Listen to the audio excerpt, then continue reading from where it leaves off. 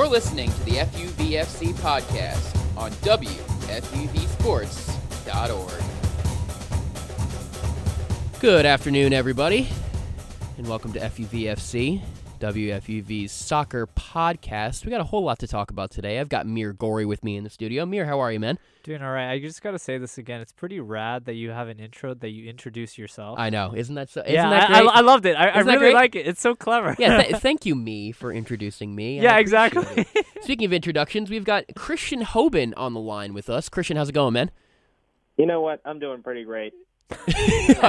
Glad to hear it, Christian. You know, Christian he doesn't put the podcast at the top of his list. Obviously, you know, he's at home right now for Easter break and everything. I tried to get him to come in. I was like, listen, I'll pay for your cab. I'll pay for anything. And he's just no, Yeah, you want absolutely to pay for a not. cab from Philadelphia?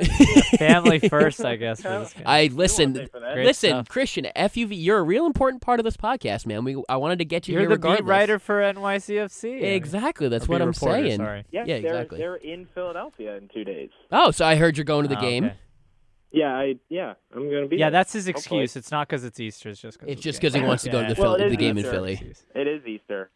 But, yeah, the game's in Philly this weekend. Yeah, so... But they've been up and down, man. NYCFC, I don't know what to make of them. Yeah, we'll talk about them in a second. Just want to get through everything that we're going to talk about here in this wonderful podcast. We've got, obviously, NYCFC. We've got Christian on. He's our NYCFC beat reporter this season for the station. Then we're going to talk a little bit of the BPL, as we always like to do here. We're very BPL-centric. We got a lot of BPL guys here. We'll talk about Spurs. We'll talk about Arsenal. We'll talk about Chelsea. And then we're going to talk a lot about last night's game between Juventus and Barcelona.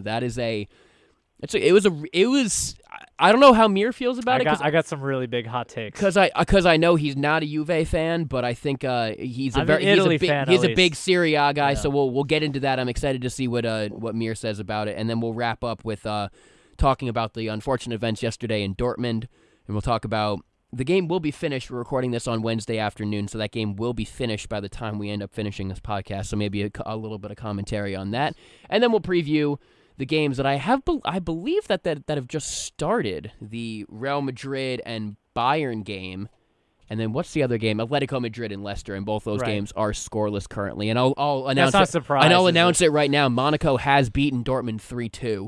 Yeah. So that surprise score me. just went final. I'm surprised by that. We'll talk about that later in a little bit. But Christian, we're gonna bring you in here, man. NYCFC. But since the last time we talked about the team, April 1st, on April Fool's Day, they won 2-1 over San Jose.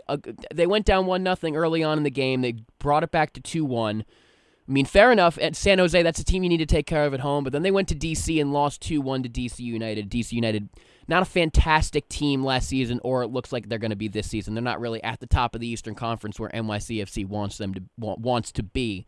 So tell me, what do you make of this team so far? You hinted at it earlier, but I'll let you give your take.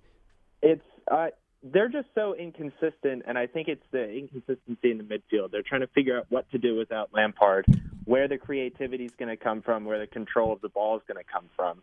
We know that they've got great ability up front with David Villa and Jack Harrison and those guys, but it's getting the ball up front, and I think that's where they struggled the most early in the season, just inconsistency, keeping possession and being creative and getting service to guys like Villa and Harrison. Yeah. And no, go ahead. yeah, and it's just a problem finishing. I mean, they go down 2-0 in the first half to DC. But then in the second half, they dominated possession, and they dominated shots in the game, and they just couldn't break. I mean, Villa scored late in the 84th minute, I believe, to bring it back within one. But they should have had a point on the road there in DC. The way that they played, they just couldn't break through to get back into the game, to get the draw that they probably deserved the way they played. So I think it's just inconsistency, and I think they'll be fine because they've got the talent, but I think they just got to figure out what to do without Lampard. And I think that's mostly on Vieira, the manager. But I think, give him a little time. I mean, it's only 5 weeks in. So, Christian, that was actually going to be my question before you even mentioned Lampard. I was wondering, who the replacement is, but I guess you're saying Vieira has to find some sort of an alternative. Obviously, it's too early to tell, as you just said. It's only been 5 weeks. Do you think that there's a potential target that NYCFC could go that they're looking for to replace Lampard, or are you not sure that is there not really a clear direction right now? Well, the guy that they brought in the offseason, Maxi Morales, has stepped in and played well. It's just he hasn't done the Lampard role, really. He hasn't found the Lampard role, and he's new to the team. He's new to MLS, so I mean, it's just an adjustment period. He's very creative. He's a very good player, and he scored a brilliant goal earlier this season. But it's just right, yeah, Maxi's fun. That's why I was a little surprised. I mean, Lampard's obviously a great, but I never necessarily associate with Lampard as the fun type of player. Like his position's more of the glue guy. So I'm just kind of wondering, do you think, in your opinion at least, what's your prediction? You think they're going to end up having to get an additional guy, an additional glue guy? Because Maxi, to me personally, just watching him over the years, Maxi doesn't seem like necessarily the true glue guy, but much more of a, I guess, commodity player that does some unique things in a very, very special fashion, but overall doesn't have the, the overall footballing ability or soccer ability that would replace a glue type of player like a Lampard. Right, and I think they're looking for that kind of by committee. Okay, I don't think they're looking for one guy to step up and play the Lampard role, because I don't think you really can that kind of guy again. They're leaning. Jack Harrison has been playing a little further back. He usually last season was playing farther up on the wing next to David Villa, but he's been hanging back a little bit more. Has that worked for Maxi him? Morales, a little bit. He's looked less impressive attacking, but he's been effective in the midfield. Obviously, he's not Lampard, but Rodney Wallace has been hanging back a bit. He's got a couple goals this season. So I think they're kind of looking to do it by committee. I mean, obviously Pirlo is Pirlo, but he's 37. So I think they're really trying to piece it together, and I think obviously you can't get a player who does exactly what Lampard did, but I think they can put together all the things Lampard did through other players, through bits and pieces of the game from other players. And I think that's what Vieira is trying to do. Christian, NYCFC sitting in 6th right now in the East. I mean, only 6 games played for most teams, or 5 or 6 games played for most teams. Mm-hmm. Who else are you worried about right now in this Eastern Conference? Because NYCFC was the 2 seed last year, so anything less than that would be a disappointment. I mean, based on last season, I don't know how you feel about that, but I just think from a logical perspective, anything less than a second place finish in the regular season would be a bit of a disappointment. Who are you worried about right now? I know Columbus tops the league. Orlando's got 9 points in 4 games. They've got a game in hand on basically everybody. Atlanta United has looked really, really strong. I mean, it's their first year, but they look fantastic. Who are you fearful of in the East? I'm fearful of Orlando and Atlanta. Chicago, New England, and Columbus are also in front of New York City right now. But I'm not as fearful as them because,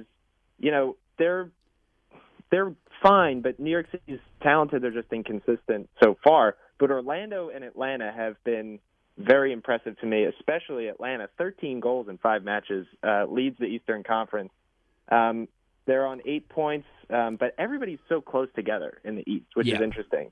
The first 9 teams in the Eastern Conference are within 3 points of each other, and Montreal and Philadelphia are really bad at the bottom of the Eastern Conference. But everybody else is so close together. I really don't know what to make of it other than Atlanta has a goal difference of 8, and nobody else has a goal difference better than 3. So, I mean, they're the team that's most impressive to me early on, and Orlando, obviously, 9 points in 4 games. Is something to watch out for. They're a game off the lead with 2 games in hand on Columbus. So I would say Orlando and Atlanta are the teams that would most concern me, even though that's difficult to say, like a tongue twister. Orlando and Atlanta. Orlando. Yeah, I would say those are the concerning teams if you're NYCFC this early on. But, I mean, it's so jumbled up. I mean, I can't really put a finger. Any of these teams could break out of the pack. Toronto's sitting in 9th, but they're incredibly talented too. So, I mean, anybody could really emerge from the pack here, but everybody's so close together. Yeah, you saw it last season. Anything can happen in the MLS season. It's such a long year. I think it was Tyler Bailey said that like the first couple months is just kind of finding yourself, and then after that is when you kind of make your move. So the first couple months is kind of a wash from what I've heard. We're going to switch gears here a little bit. We're going to switch from the team that you cover to the team that you follow. Christian, Tottenham Hotspur, man, oh man, they may be my least favorite team in the BPL, but I told you, I came up to you on campus the other day and I told you, man, Dele Alli, my God, what a goal that was. That was outstanding. That you know what kind of a goal that is? That is a world-class goal is what that is. It was world-class. That's a superstar's goal. And since they were bounced from Europe on February 23rd, they've won 7 games in a row. And they just dominated. That's the stat. Like they've been talking more about Manchester United's undefeated streak as opposed to Tottenham's. That's not even a real undefeated streak. That doesn't even count. Tottenham, I'll give them an undefeated streak because they've been fantastic. Yeah, I'm surprised no one is really, at least I don't know, because they're I've Spurs. Heard. Yeah, maybe that's and also why. Because they're kind of by themselves right now. I mean, they're not in first, but they're not really getting challenged for second place right now. I mean, Liverpool has a game in hand and they're 5 points behind. City is 7 points behind. United are a ridiculous 11 points behind them. I mean, they do have a game in hand, but they're 11 points behind Spurs. Spurs are just kind of chilling right now because a lot of people know that they're probably not gonna catch Chelsea. Believe me, I'm not until the title is absolutely locked up. I'm not saying that Chelsea are going to win the title because as we've seen in sports this year, anything can happen. Yeah, I'll say this. I'll talk about Chelsea for a little bit here since I'm on the subject. If Chelsea would have lost against, was it the Swan City game? No, if they would have lost the Man City game, would have lost that game, they won it 2-1, but if they would, not drawn, but if they would have lost that game and the lead would have been cut to 4 points, that would have been trouble. That would have been the first time in a very long time I would have said, okay, like this team, we're in trouble right now. Like Spurs are really on our heels. But we were able to fight away. We were able to fight off that, or fight to get that win. And Spurs are still 7 points behind, obviously, even though they throttled Watford 4-0 this past weekend. My concern is just that Tottenham, like, they're gelling. They seem to all like each other. They seem to click. And Chelsea, I don't know, dude. They have to get rid of Diego Costa as soon as possible because he really doesn't seem happy there. We'll talk more about Chelsea in a second. Since Christian's here, we'll get him talking about his boys. But what are your thoughts on Tottenham right now, Christian? I think the most impressive thing to me about Tottenham is that they've been scoring all these goals without Harry Kane. I mean, Harry Kane's been on the shot for a month. They got Vincent Janssen up top, and they're winning 4-0. Yeah, and he hasn't even scored, but he's getting a lot of assists. He's got great hold-up play. And Son Heung-min's scoring, Christian Eriksen, Dele Alli, like you mentioned. Eric Dyer scored 2 goals last week. They're getting contributions from everywhere, and like Mir said, they're just gelling. They're clicking. Yeah, it's really fun. It's fun football to watch when Tottenham play. I asked you before the podcast. They as we said, they seem to all like each other. They seem to be gelling. Do you think Dele Alli's going to be leaving this summer? I don't think he's. I think it's too early for him to make a jump this summer. I think if he's going to leave, he'll probably do at least one more season at Spurs. I really hope he doesn't ever leave. But I think he sounds like such a Tottenham fan. No, Christian, that's a great answer. He turned 21 yesterday. I mean, it's probably a little too soon for him to make a jump to somewhere like La Liga or something, make a jump to one of these big clubs. So I think he'll probably do at least another season at Spurs. I'd love it if he did another 10, but I think it's going to be at least another 1 season in the Premier League for Dele Alli. Christian, I can't agree with you more. I think he is going to stay here this summer, but next season it's going to be. You're going to want to rip your ears off after how much transfers talk there is going to be around him because you know Real Madrid and you know Barcelona and you know maybe even a couple of the other big clubs, maybe even in Germany are going to be knocking on their door. I'm going to be pretty sad when he leaves, but I'm going to be okay with it when I see the check that Spurs get. Yo, God, that's going to be at least 80 mil. It's going to be at least 80 mil. At least. I mean, if Pogba's 100, you know, I'm not trying to say that Dele Alli has the marketability like Pogba, but I mean, the instincts that he has are way better. But he's also Pogba's. English. That drives up his price. $10 million. And he's English, and he's so young. Yeah. And his instincts are I mean, I think they're top 5, top 10 in the world in terms of just his instincts and on pitch awareness is just absolutely outstanding. Yeah, no one was into. Everybody knew when Spurs signed him from Leeds that like he was going to be good, but nobody knew he was going to be this good. He fit in so well immediately, and his instincts. He's just got something special. And the scary thing is, like, you can't teach. The scary thing is those instincts don't go away. That's just, who you are. Some people have that, that genius in him, and he seems to really have that. Yeah, it's really something else to watch. And honestly, I'm looking at the rest of Spurs fixtures, and I'm thinking there's a very real possibility that Spurs can not drop another point for the rest of the season and still fall short of Chelsea. Yeah, it's true. So Tottenham. Chelsea have to drop 7 points. Chelsea, they need 15 points in their final games, regardless of what you guys do. I mean, even if, or excuse me, it's 12. It's 12 points now. It was 15 after the last game, so it's 12 points. Right. Yeah.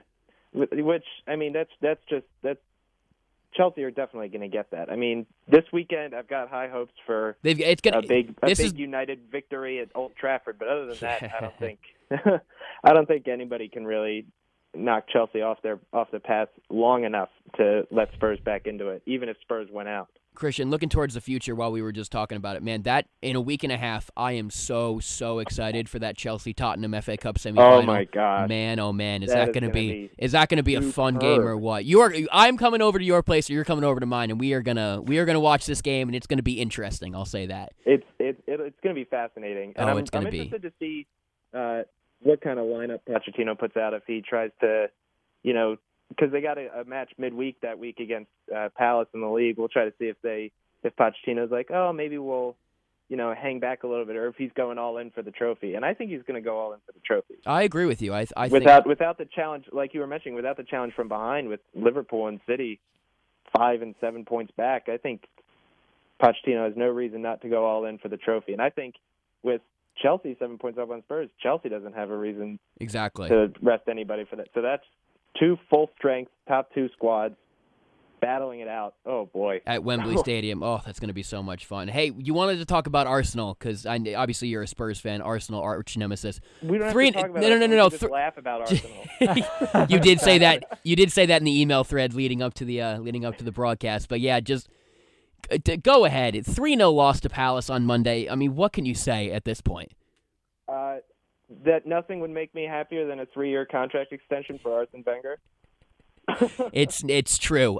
Believe me, as a rival club of Arsenal as well, I have no problem with that. But it's just so sad. It really is. Yeah. It really is sad to see such a great manager or B, a great club fall as far as it has. The legacy's going downhill. It is. It's just.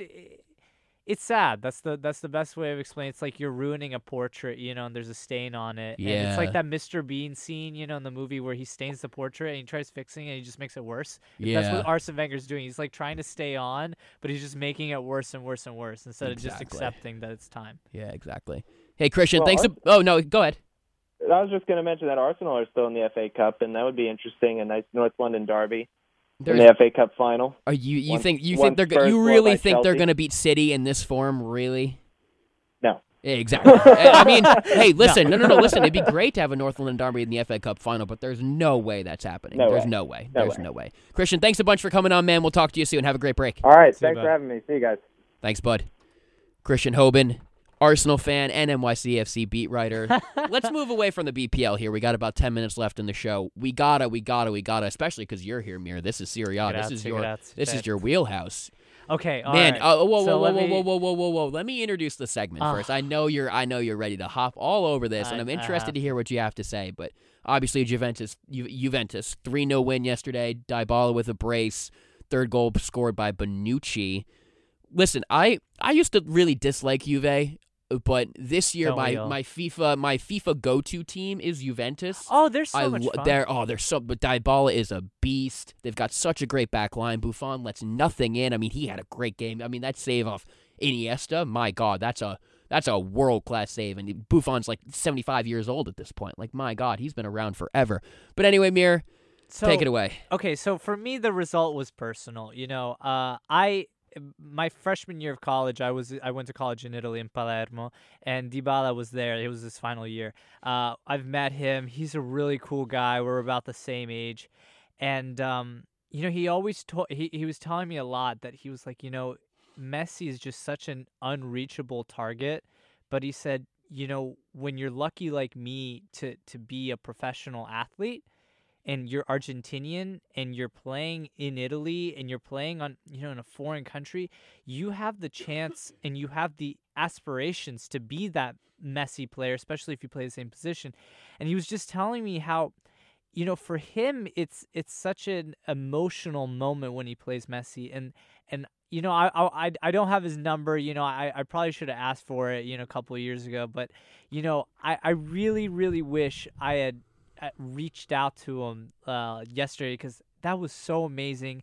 And they shook hands after the game, and just knowing him and seeing the look on his face. I mean, this is a guy that, like, I saw, maybe once or twice a week every day, at the stadium, training, working so hard. And, you could see the talent, but you didn't really think that he would just become that. And, what was so amazing about that game was that Dybala has announced to the world that he is he's that next transcendent star for the position. He might not be necessarily a Messi or a Cristiano Ronaldo. I was just going to say that. But he's a transcendent star. You've got to put him among the top 5 strikers in the world.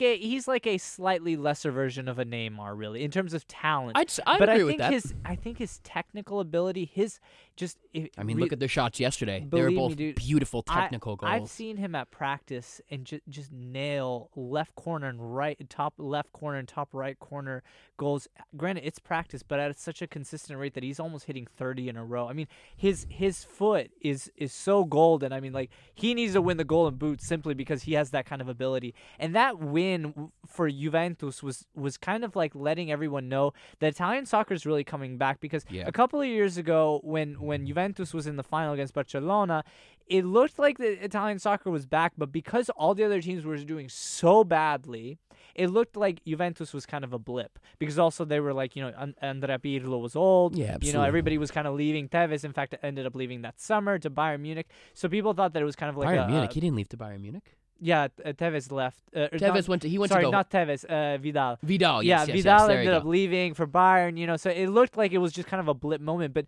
this year, Buffon looks like he's on this mission. He's always talked about how he really wants that repeat of the Champions League final that he lost in 2003, if I remember correctly.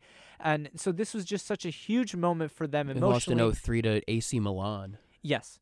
Okay. And for most Italians, this was a huge moment because Buffon's never won a UCL. That's right. Right, He's exactly. never won a Champions League. Exactly. Okay. And so he's lost 2 finals. For him, this is very personal, because this is really the only thing he has to win still. Yeah. And for Italian soccer, this was a huge moment, because it looks like Inter's coming back. Milan has this transcendent young Italian stars on the team. Juventus looks like it's finally putting together all those strings of talent development and buying players and finally showing it on the European stage. This game looked like an announcement to everyone that Italian soccer is coming back. But again, we have to recognize Barcelona lost 3-0 to PSG in the first leg. 4-0. And then ended up coming back in the second leg. So we got to be careful. We have to realize that be careful. Exactly. We have to be careful. They're going to be playing the Bernabeu, so there is a little bit of a concern.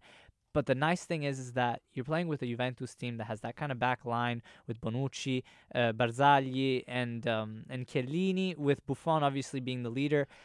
I really like this Juventus team. I think if they can keep these players together, this is actually the beginnings of a strong Juventus class, like the mid to late 90s that they had. As a Palermo fan and a Milan supporter or sympathizer, I guess, and at least in my family, everyone has always been kind of a Milan fan.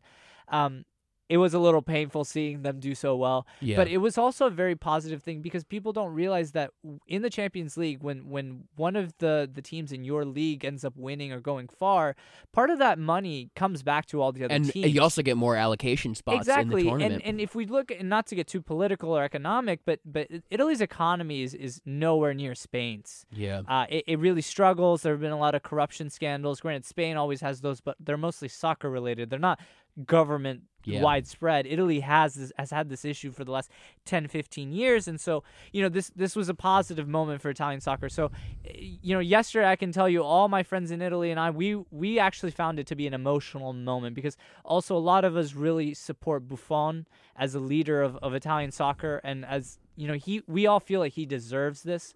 So this was huge. But the thing that got me more frustrated more than anything yesterday was actually the bombing. Yeah, we'll get into that here if you want to. Yeah, obviously I'd like to transition to that because I think we touched up on Juve enough. It's a real unfortunate situation. Yeah. How a bomb exploded near the Borussia Dortmund team bus on the way to Signal Iduna Park yesterday. Unfortunately, Marc Bartra was rushed to the hospital with minor injuries. Thankfully, minor injuries, but he's a starter on. It's not like it was some third string backup goalkeeper. It was announced, it was like he's major. It was announced a couple of hours ago that he had surgery on his arm and his wrist, and he's going to be out for several weeks. I mean, he had foreign bodies in his arm, which in this instance, apparently in the bomb, they had a lot of small metal pieces. Yeah, the shrapnel. Yeah, exactly. Yeah. And you know, I know that the Angola attack in 2010 on the bus was pretty bad, but I don't remember the players getting hurt. This is actually really concerning to me because, you know, it really dampens the effect, and soccer and football in general is supposed to bring the world together, and it's extremely concerning that this is happening. And I was very upset with the fact that they played today, and as I think you were telling me earlier that Monaco beat Dortmund. Yeah, Monaco has it just went final when we started recording. Monaco 3-2 winners over Dortmund today. And I just Mbappe with a brace. You know, good for him. That's great, but I don't think it was fair for Dortmund. I mean, I know for you it was okay that they played today, but if I just experienced a bombing, and I'm especially that backup goalkeeper on Dortmund who's sitting next to Bartra when he got hurt. No, Berkey is the starting goalkeeper. Oh, starter. Sorry. Yeah. I would be concerned going into that game. Like, I'd be a bit rattled because, you know, this is a bomb. This isn't like, you know, some hooligans showed up and kind of like made this like weak attempt at this was basically a terrorist attack. Yeah, this was basically a terrorist attack that you know could have killed people. Yeah, absolutely. And I think thankfully I think there have been no deaths and only really minor injuries to Marc Bartra, but still I really think there should be some better protocol from UEFA on these sorts of things, because unfortunately this is becoming a commonplace in soccer. As in this past Euros, the Croatian fans were throwing mini grenades and firecrackers onto the field, and in fact I don't know if you remember, one of the moments there was an explosion right next to one of the players, and he had to be subbed out. Yeah.